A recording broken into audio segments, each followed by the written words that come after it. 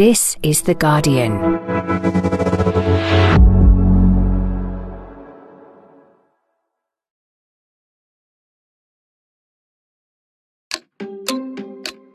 The reign of Nicola Sturgeon is finally over and Humza Yousaf is the Scottish First Minister. But is independence now dead and buried? People of Scotland need independence now more than ever before, and we will be the generation that delivers independence for Scotland. With the SNP divided and its support falling, what's next for Scotland's governing party? Meanwhile, the Conservatives have announced a clampdown on antisocial behaviour and petty crime. The worst crimes flourish when lower level crime is tolerated. Let me be clear, Mr. Speaker, there is no such thing as petty crime. They're definitely tough on crime, but what about the causes? I'm John Harris and you're listening to Politics Weekly UK for The Guardian.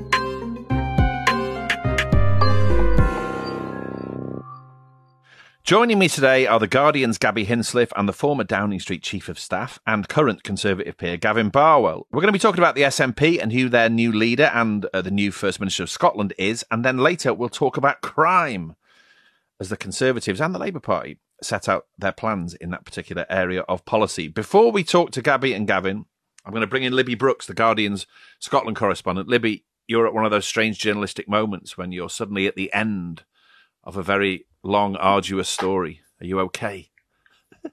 I think I've got just about enough adrenaline left for speaking to you, and then I'm going to need a long lie down. Yeah, I'm very much looking forward to recess. Okay, I'm honoured to be your last encounter then before you have your long lie down. Humza Yousaf, as we and everybody listening probably knows, has been elected as the new leader of the Scottish National Party and thereby become First Minister of Scotland. In what at times felt like watching a pretty bruising family argument, the successor to Nicola Sturgeon becomes the first person of colour to lead Scotland at a time when support for independence seems to be dropping off somewhat and any route towards it feels increasingly further away. Here's what Humza Yousaf said on Monday this week when he was announced as the party's new leader. Where there are divisions to heal, we must do so quickly, because we have a job to do. As a party, we are at our strongest when we are united. And what unites us is our shared goal of delivering independence for our nation. To those in Scotland who don't yet quite share that passion that I do for independence, I will aim to earn your trust by continuing to ensure we govern well and earn your respect as First Minister by focusing on the priorities that matter to all of us. Libby, let's talk first of all about what we know about Humza Yousaf. I have a bit of form here. In 2012, I wrote a profile of Humza Yousaf. I interviewed him at quite great length in Glasgow. He struck me as quite a sort of assured, articulate presence. He was 27 then. I said he was tipped for great things. Among the things he said to me was this. He said, generally, there's a consensus in the SNP that we're comfortable with being a left-of-centre social democratic party. To the left of Labour, the current Labour Party, sure. That's where he was coming from. Quite prophetic words in entirely the wrong way, rather, in the sense that this leadership contest has proved perhaps that there isn't a consensus in the party about being left-of-centre in various ways. What do you make of Humza Yousaf as a person and a political operator in terms of what he stands for? Well, it's interesting, isn't it? You were speaking to him about the Labour Party, about New Labour, and obviously, you know, maybe he spoke to you too about the fact that he came to political consciousness in the aftermath of 9/11.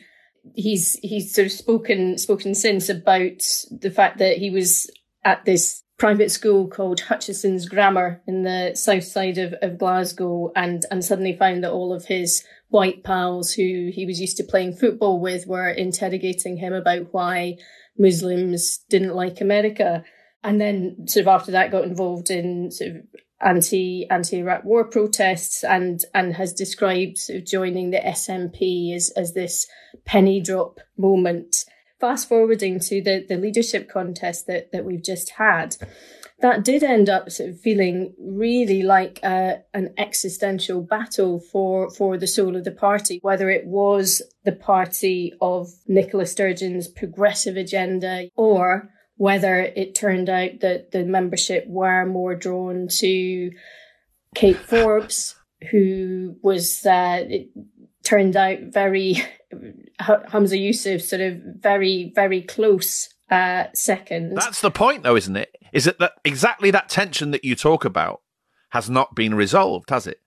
Because as we know, once second preferences were counted, the magic British number reared its head, 52-48, right? Which resolves nothing, arguably. Absolutely. And let's remind ourselves, Kate Forbes, she was also taking a sort of much more centre-right view on the economy, on, for example, wanting to sort of slow down the transition from North Sea oil and gas. She was saying that she didn't want to see any further income tax rises for the better off, which, again, is sort of completely at odds with what Nicola Sturgeon's progressive taxation policies had been. The result was incredibly close run, and I don't think that tension has been resolved at all. Yeah, sure. And once, or now that independence has sort of dwindled somewhat as an imminent prospect, that's the one thing that tied those two wings of the party together. I wanted to ask you about one sort of unalloyed, simple positive here, which is the fact that for all we talk about with good reason what a racist country Britain is, we now have a Prime Minister of Indian descent and a leader of Scotland and Mayor of London born to Pakistani parents. So whatever we say about unresolved tensions and a somewhat underwhelming contest, this is a moment, and a very big moment in that sense. That's true. Absolutely. And it was actually, there was a really powerful exchange in the Holyrood Chamber yesterday. I was watching Yousaf as he was formally elected by MSPs to become the next First Minister. And he sort of talked about the fact that, he wanted this to send a strong message to every single person out there who feels they don't belong. And across the chamber, you have the Scottish Labour leader, Anas Sarwar, who is the first ethnic minority leader of Scottish Labour. But also went to the same private school as Humza Yousaf. Yeah, just a few years. Just to complicate things slightly. Yeah. Sort of briefly, I mean, he was sort of pretty bruising in setting out his opposition to Yousaf's policies and SNP tenure, but briefly kind of laid down those hostilities and said, regardless of our politics, we should all take immense pride that this country is to have its first minority ethnic First Minister. Whatever our political differences, and there will be many in the months ahead, today's significance cannot be understated.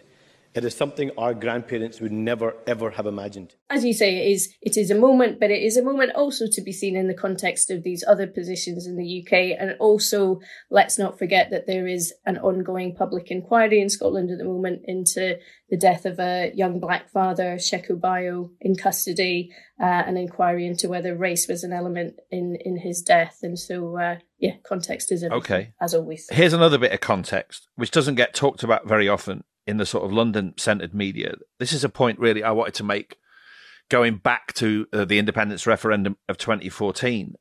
It seemed to me at that point, and I spent a lot of time in Scotland around then, that the independence cause looked like it was the centre of a real sort of burgeoning social movement. And what I thought was, after the referendum, because it turned out to be as close as it did, that a lot of those people would kind of crowd into the SNP, and the SNP had a chance then of becoming a more sort of vibrant grassroots kind of party, but that never happened. Someone said to me not that long ago that the SNP was run like a family business. It was very, very top down. Nicola Sturgeon and her husband, the former chief executive of the party, were at the top. There was not a huge sense of sort of internal party democracy and so on. The SNP ran Scotland a bit like that. It's quite a centralising party. And what that meant was that a lot of the political energy around independence dwindled away pretty quickly. That really kicked in just as it became clearer and clearer that the SNP had been in power for as long as it has, and that perhaps its record in Scotland isn't that great. And it's those two things together have left it very, very exposed, really. And that's the situation that Humza Yousaf inherits, isn't it? Yeah. Because independence has receded, because it hasn't got that great energy behind it, questions are now being asked about its domestic record. And they're very, very difficult questions for the SNP to answer. Yeah, no, completely. And I think what's interesting at the moment is that it's very clear to me that Yousaf is facing these sort of twin challenges. First, as leader of the SNP. Secondly, as First Minister. He has this hugely overflowing in tray in terms of public services in Scotland and all of the sort of challenges that we face. We could go through, but also sort of within the party itself, there is this sort of real clamour for reform. I think what the campaign did was really expose how frustrated a lot of SNP activists have been by that sort of top-down organisation. It's going to be a very fine balance at the same time as there are these sort of incredibly pressing domestic concerns led by cost of living crisis. The difficult position that Humza Yousaf and the SNP are in already seems very, very vivid. I mean, 24 hours, 36 hours after it was announced that he was going to be the leader, in the sense that he's now putting together his cabinet, and already there's a story there, right? Because Kate Forbes, who ran him very close for the leadership, was offered a demotion, I think I'm right in saying, and has resigned, right? So the representative of the non-Humza Yousaf progressive side of the party is no longer present in the Scottish cabinet. And that alone tells you that things are going to be probably pretty rocky, right? Yeah, absolutely. It's got messy very quickly after Yousaf had sort of promised he was going to have this big tent leadership, sort of moving away from Nicola Sturgeon's inner circle approach. Immediately offered Kate Forbes the Department of Rural Affairs and Islands as compared to Finance Secretary, which she was doing before she went on maternity leave. Hold on, that's a bad look in itself. You come back off maternity leave and you get offered a demotion. I mean, do you know what I mean? That's doubly bad. I believe we have laws about that. And indeed, but more pertinently, where is the representation, as you say, for the 48% who preferred Forbes to Yousaf in that leadership election that was only concluded 2 days ago? So a moment ago, I sort of made reference to the politics of social movements and activists and all that. What are SNP members and activists saying to you right now about the state of things? One SNP MP sort of described it to me last week as, Nicola Sturgeon's iron grip on the party. And that, with her stepping down now, it is like the cork is out the bottle. And all of these simmering tensions and divisions are sort of laid out for all to see. But I think as far as the wider Yes movement is concerned, I would dispute that idea that the energy has completely dissipated. I mean, yes, of course, in the sense that there's not been anything to campaign for since 2014. But in terms of that wider movement, I think they have put their energies sort of base them more locally, put them into sort of more community-based projects. And so that is still ongoing. Yeah, I completely accept that for what it's worth. I suppose my point was more about the fact that over time it became clear that the SNP hadn't opened itself up to the energy of the Yes movement, and that it had reverted to its own version of politics as usual, which I think is part of the reason why it's now in this weakened position.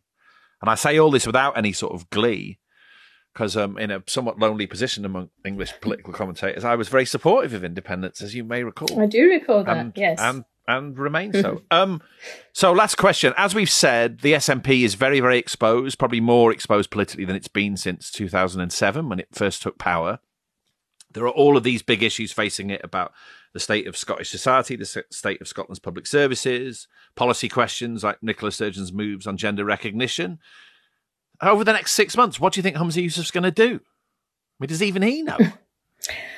Well, I think the biggest challenge for him is to sort of come out sort of beyond Nicola Sturgeon's shadow in that sense that, when she stepped up in 2014, she was already sort of incredibly well known and very popular with, SNP voters and independence voters, having spearheaded that campaign pre-referendum. Yousaf is sort of not remotely as well known, and where the sort of wider public are aware of him, it's around criticisms of his record as health secretary, or it's because of his unfortunate tendency to make public gaffes. And so I think he really needs to sort of come up with a sort of immediate strategy for imprinting himself, establishing himself in voters' minds as a sort of more serious leader. That's a big ask, because he is, unfortunately, it's an unlucky position to be in. He follows two SNP leaders and first ministers who were fantastically charismatic forces of nature, really, for better and worse, right? But following Salmond and then Sturgeon, I felt this as I was watching the campaign from a distance, just thinking, God, none of these three people really are going to fill those boots, try as they might. Absolutely. And I mean, you know, he has said himself many times, Sturgeon's shoes are sort of enormous ones to fill. But I suppose it's also the case that the general public are, you know, in the Ipsos polling that came out just before the end of the campaign found that, you know, a much lower number of people were listening to news about the SNP leadership than they were taking in news about, you know, the cost of living crisis and concerns about NHS waiting lists. And so actually, I think if he can align himself more with those priorities, then he's, perhaps in with a shout. And to end on a positive for Humza Yousaf, if he happens to be listening, sometimes low expectations can be your friend. You know what I mean? It's true. He might indeed. And I'm going to look forward to your next profile of him. That may come sooner than you think. Thank you for joining us, Libby. And I hope you enjoy your rest. Have a week off. I'll do my best. Thanks very much, Libby. With me now are The Guardian's Gaby Hinsliff and the former Downing Street Chief of Staff and current Conservative peer, Gavin Barwell. Hello to you both. Hello. Hello. Now, we've just been speaking to Libby Brooks, the Guardian Scotland correspondent, about Humza Yousaf, the newly appointed Scottish First Minister, and the very big challenges he faces. Gavin, have you met Humza Yousaf? I haven't, no. When I was in number 10, all of my dealings were with Nicola as First Minister, so I didn't get to meet any of her, cabinet. Maybe I should ask you another question, which is then, in general, how were your dealings with the Scottish Government and the SNP in those years? If I was going to use one word, difficult. Okay.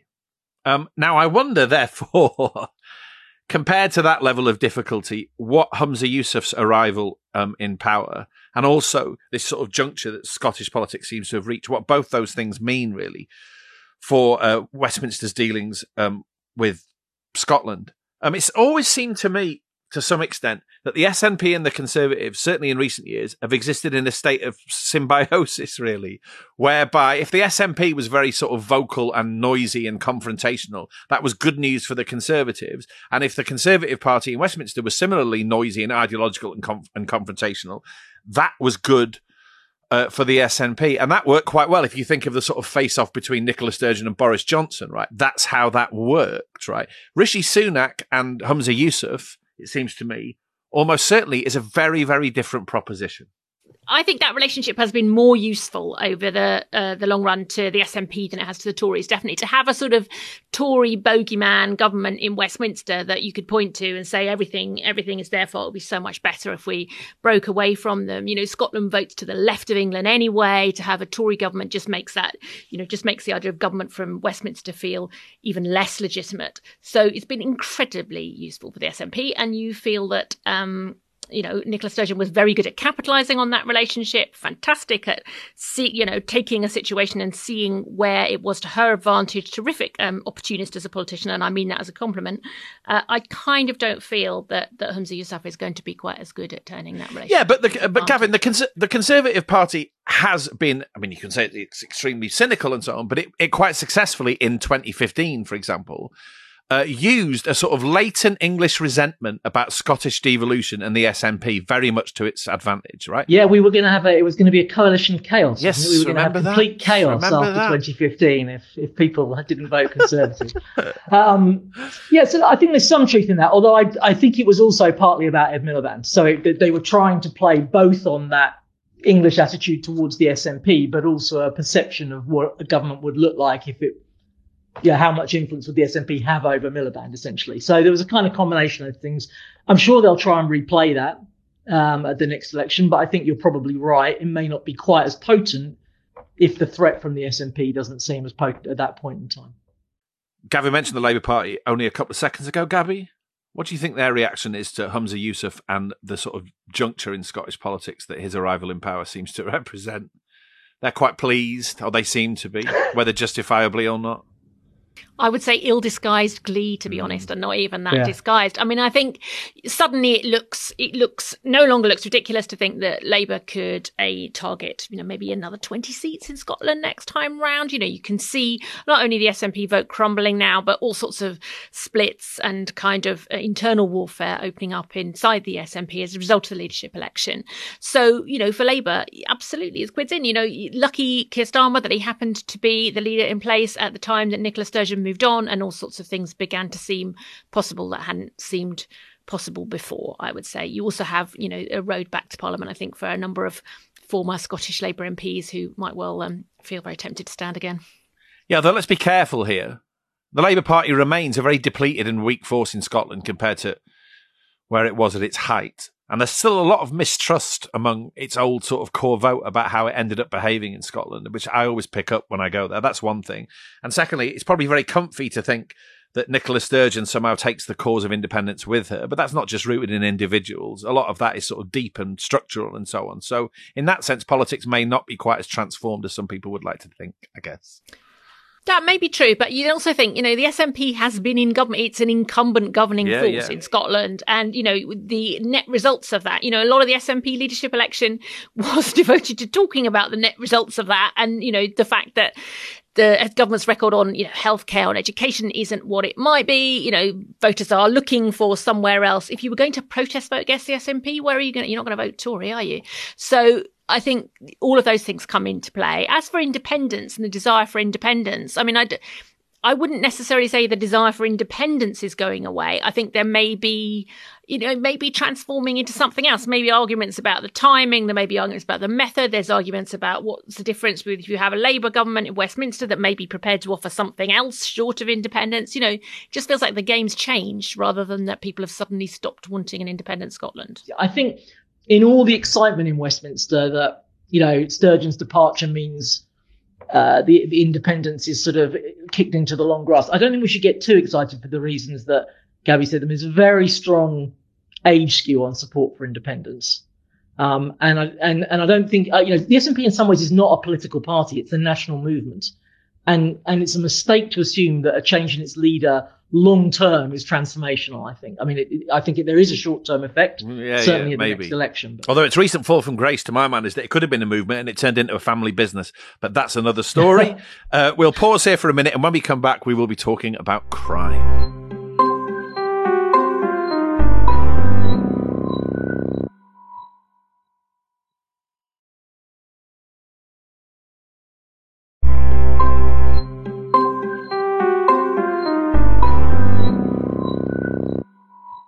Welcome back. This week, the Conservatives have announced their plans to supposedly crack down on antisocial behaviour and petty crime. Plans including targeting begging and rough sleeping, making so-called laughing gas a Class C drug, and threatening people in social housing accused of antisocial behaviour with eviction.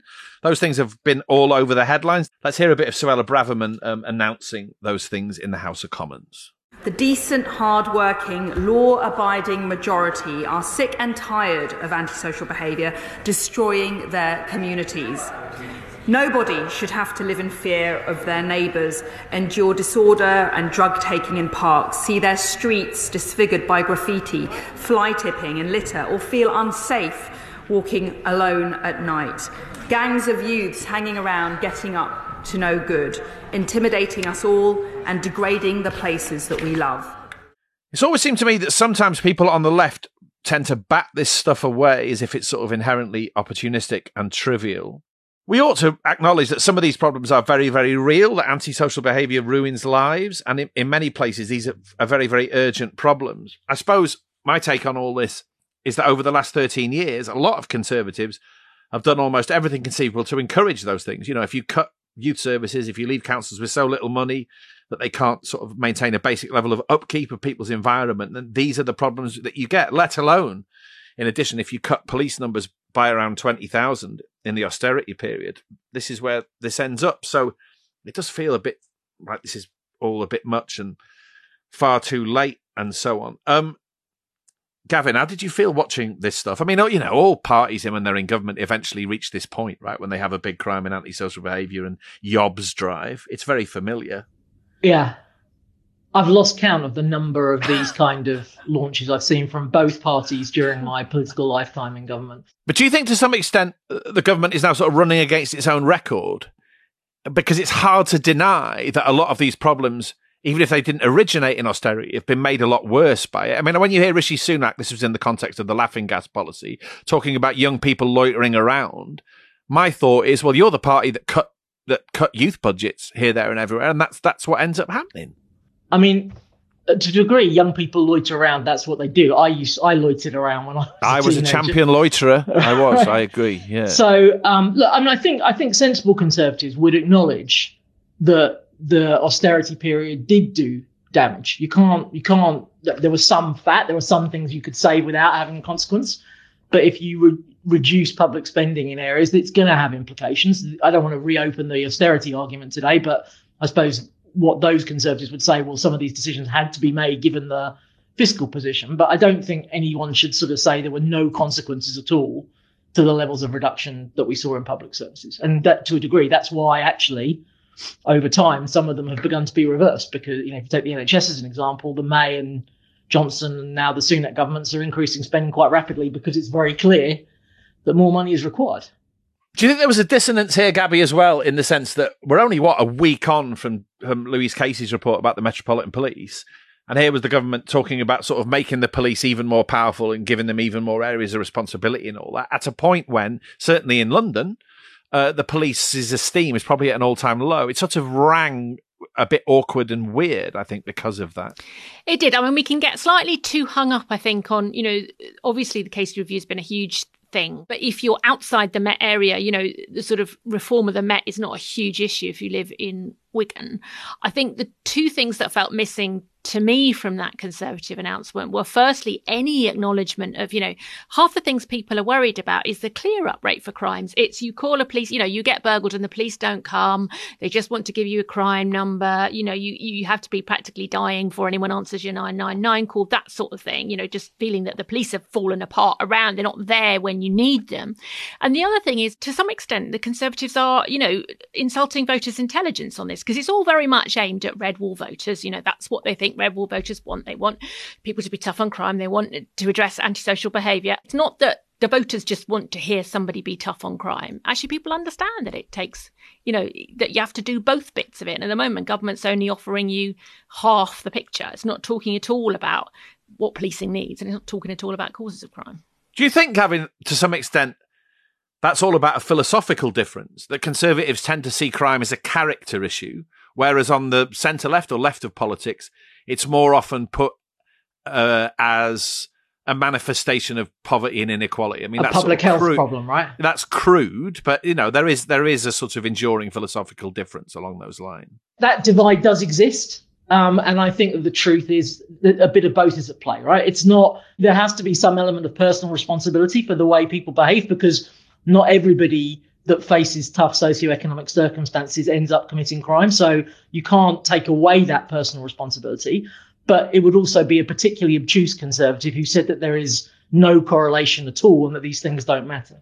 Yeah, but isn't that the thrust of what Suella Braverman and people like that say? I mean, that idea that there is a bigger context for this is wholly lacking. She presents it as completely a sort of character issue. And therefore, I would argue, and it sounds like research among voters echoes this, it comes off sounding flimsy.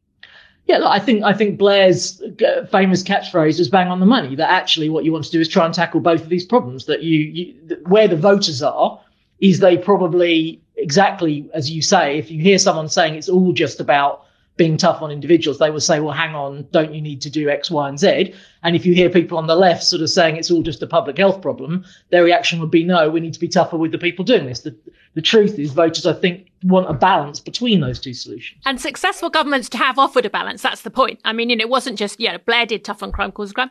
David Cameron went through his hug a hoodie phase. He did. The successful parties in government are the ones that have leaned into the bit that voters aren't expecting from them. Yeah. But also, tell us something new. To go back to something Gavin said a moment ago, I mean, teams of miscreants in high-vis jackets clearing up their own mess I mean, this is like hearing Shakin' Stevens records. Do you know what I mean? I mean, this just goes back decades. When New Labour ran out of ideas, I associate that kind of rhetoric with people like Hazel Blears and John Reid, which again isn't to underestimate the problem that they're faced with. It's just that the solution that's proffered to it is just so hollow and third-hand and pathetic. So I think that the serious debate we need to have is we know that if you take people that have committed relatively, and I don't want to dismiss them, but relatively minor offences, and you put them in prison, all you do is you mix them in with more hardened criminals and you end up with worse behaviour. So we need an answer for what is the appropriate way to punish people that commit those lower level offences, that tries to stop them. I think Oliver Letwin that used to use this phrase about conveyor belts of crime. Am I remembering my noughties reference correctly? Yeah. Last week, just as the last podcast went up, Keir Starmer was setting out his vision on crime. He launched Labour's 5 missions. I've lost count of how many missions Keir Starmer is involved at the moment.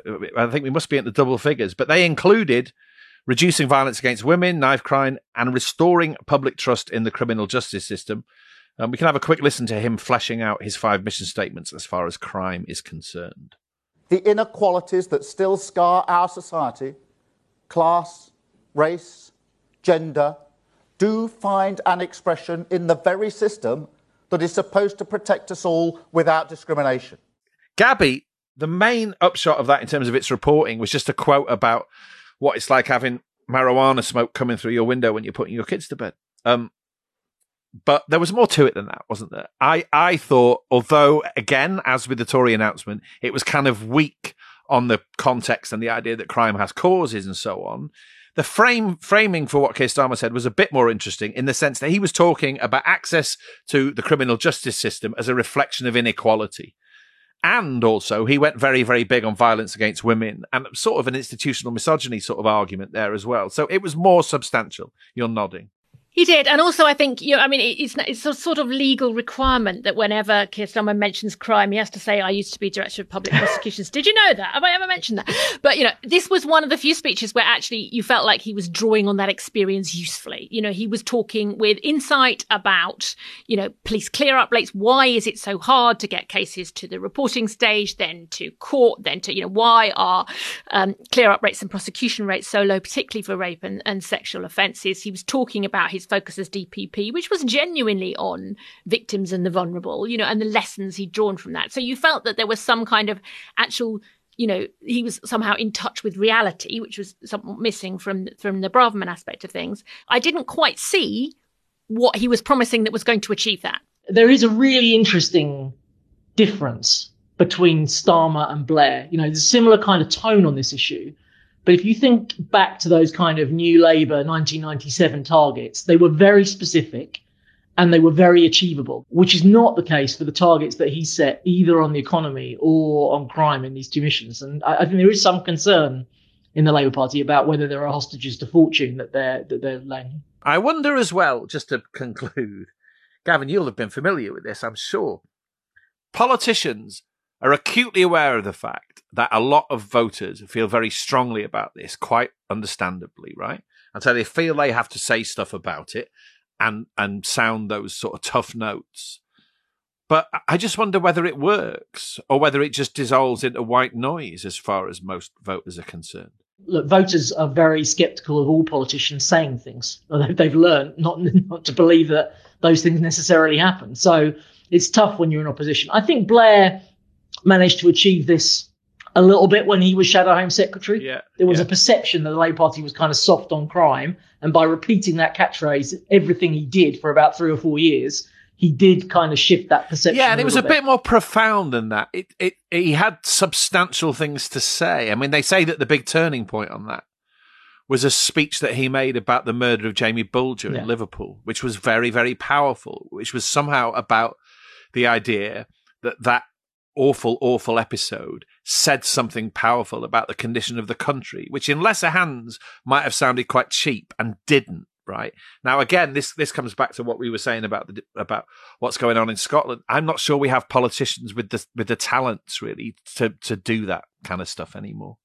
And I think also it's got harder. Being a politician, I think, has got harder. I mean, if you think about the 20 or more than that, I guess, 25 years since Blair came to power, sort of trust in politicians. The media has become more sort of broken up. Social media plays a much bigger role. So to make those profound points about the national condition and how issues like crime and punishment play into it requires a level of trust and the sense that people are listening to you. And if that goes, perhaps all you get is a politics of flimsiness and opportunism, or what looks like it. I also think that if there's an equivalent of the Jamie Bulgen murder now, something that's completely almost, that's changed how we feel, not just about crime, but about society more generally, it was Sarah Everard's murder, actually. And in that sense, the Starmer speech was responding to that. To be honest, law and order crime is an issue for Labour that it doesn't want to spend a lot of time on because it knows it's not a strong thing for them. It just kind of wants to neutralise it. But with Starmer, I think it's going to be a bit more than that. And that's because of his probably personal stake in it. I hope he's listening because, without wanting to sound flippant, that may be the first time in recent history we've said that Keir Starmer has done something interesting. So on that note, he probably has. He probably has. On that positive note, we will draw things to a close. Thank you very much for joining us, Gaby and Gavin. Pleasure. Thank you. Thank you. Thanks for listening. I hope you enjoyed today's episode. If you did, I always say this, make sure you subscribe to Politics with the UK wherever you get your podcasts, and please leave us a review. This year, as part of our partnership with the Glastonbury Festival, we have 10 pairs of tickets to give away for free to worthy winners. Simply visit theguardian.com/worthy-winners to nominate someone to win a weekend of arts, culture and music and no antisocial behaviour. Absolutely not. You can cast your nominations by Saturday, the 1st of April 2023, and it's open to UK residents aged 18 and over. This episode was produced by Frankie Toby. The music is by Axel Kakoutié, and the executive producers are Maz Ebtehaj and Nicole Jackson. This is The Guardian.